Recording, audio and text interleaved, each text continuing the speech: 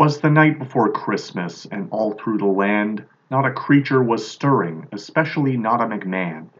With the Endeavor deal finalized and the company took, it only seemed fitting that a hunter got the book. And in the world of All Elite, fans anticipated the next signing, while the company owner went social with his constant whining.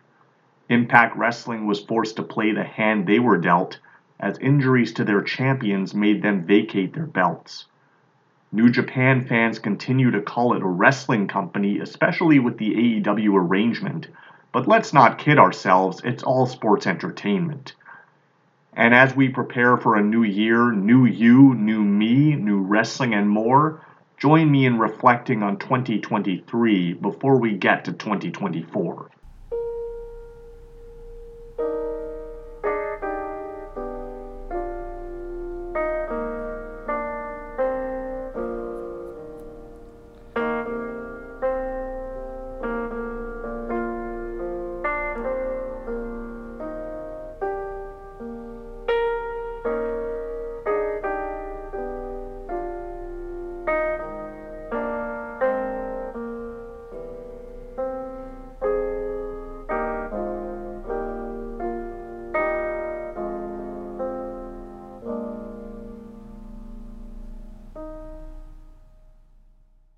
Hello friends, howdy doody, and welcome to another edition of the Royal Ramble as we are officially counting down the final episodes until the new year.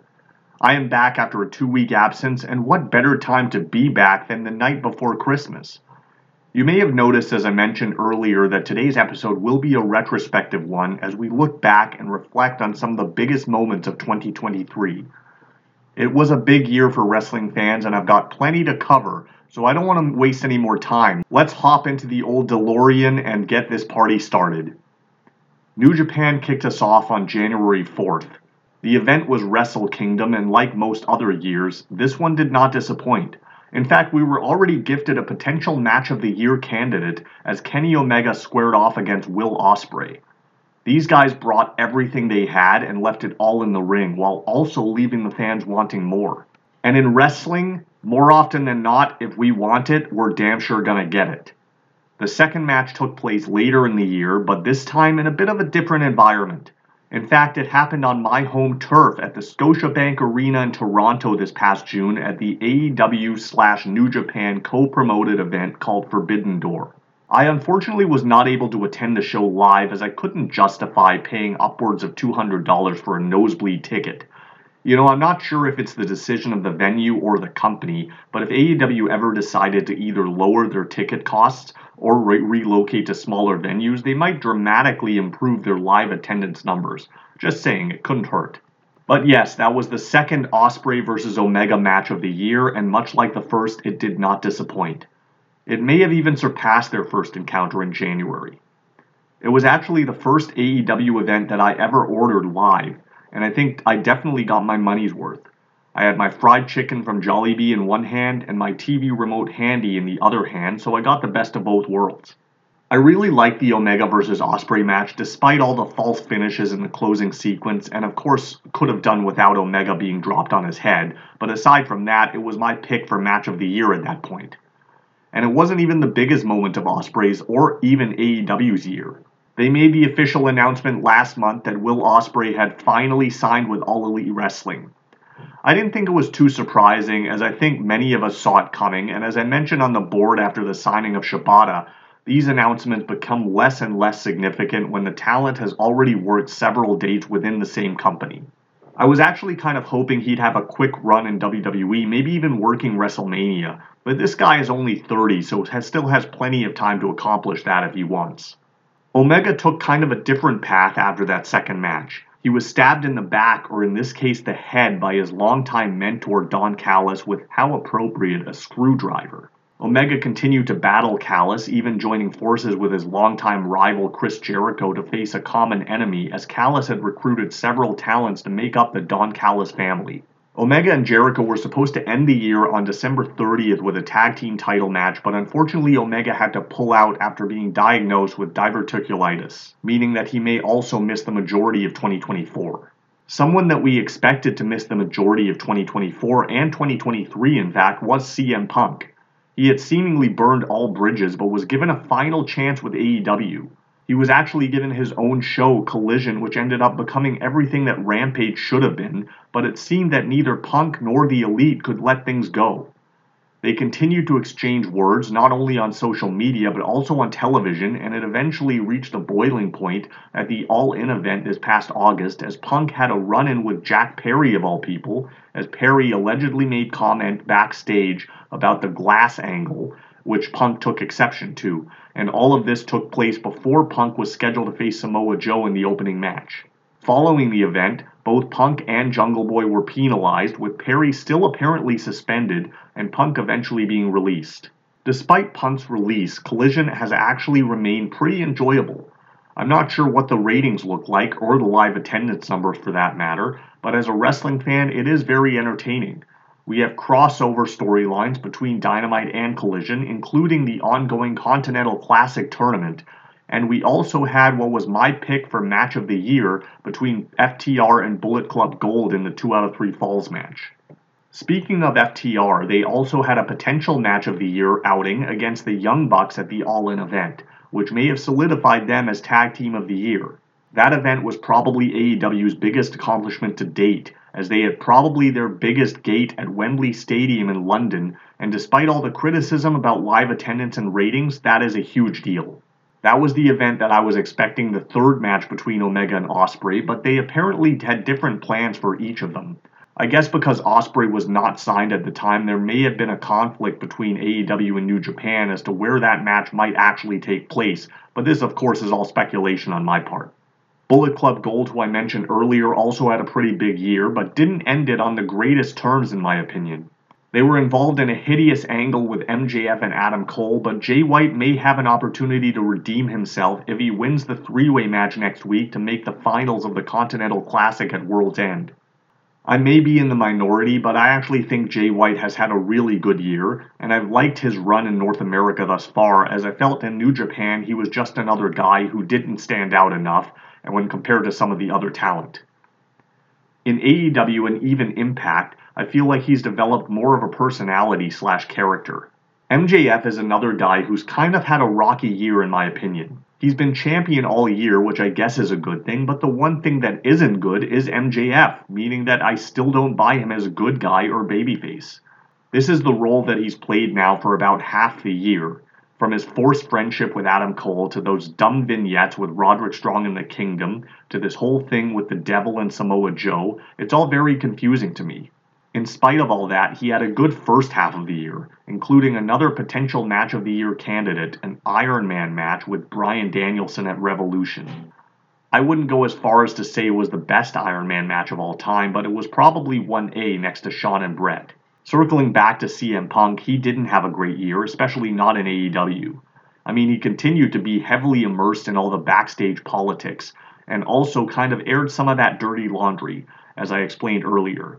But he seems to be in a much better place now, and I mean that on a personal level, not so much just where he ended up.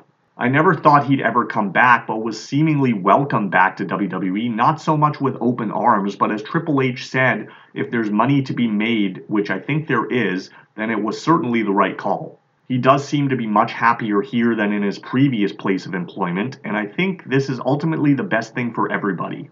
We'll see what 2024 has in store for him, but I'll get into that next week with the crystal ball drop.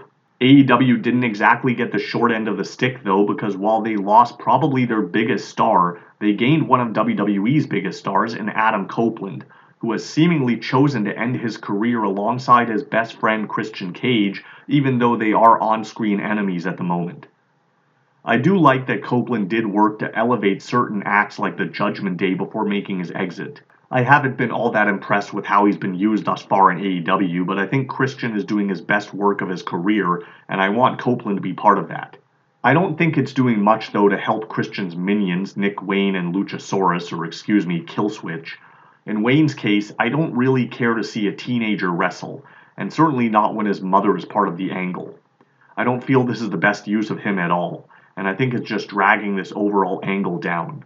There are two others in AEW that I think are having the best runs of their careers, and they are both women. Toni Storm and Athena have both elevated their stock significantly in 2023.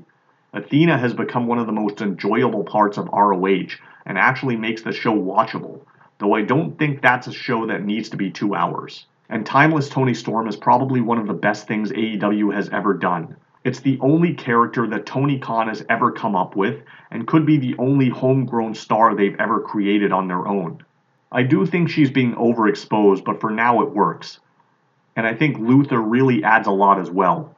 He reminds me of a combination of Daddy Warbucks from Annie and Ernst Stavro Blofeld from the James Bond movies, and it works for this kind of character. I'm not sure how Mariah May fits into the angle, but hopefully we'll get more answers in 2024.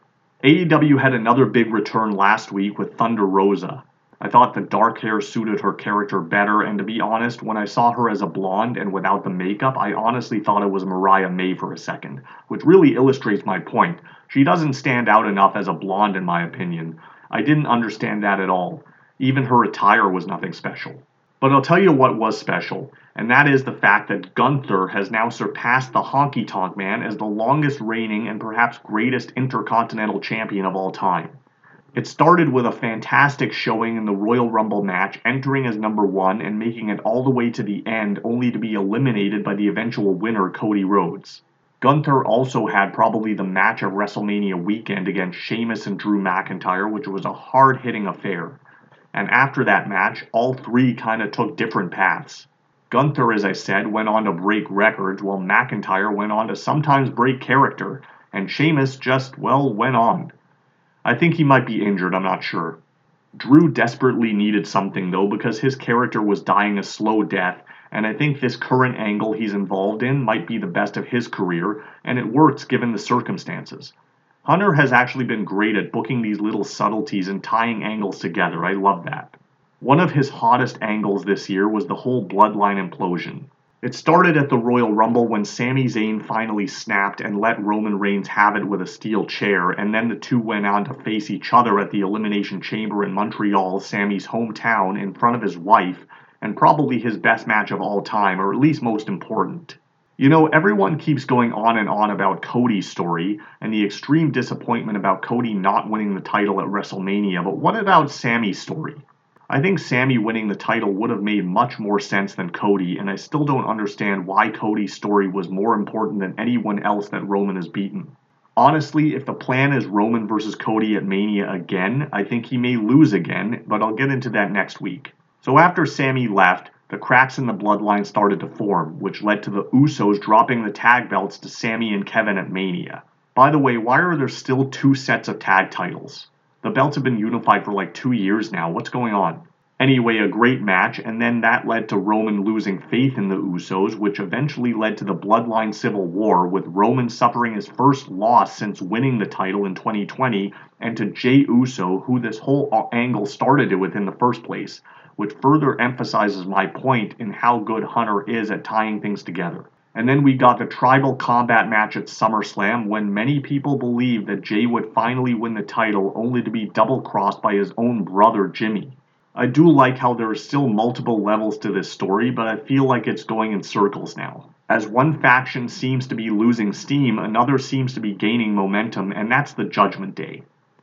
All involved are having the best runs of their career. And I know I've said that a lot, but Dominic Mysterio, come on! Who would have thought that this guy would be getting this kind of heat at this stage of his career? Damian Priest won the Money in the Bank contract, and while I'm still not confident at this point that he will cash in successfully, he continues to rise up the ranks. And now that there is a second world title, I think a successful cash-in may be more likely.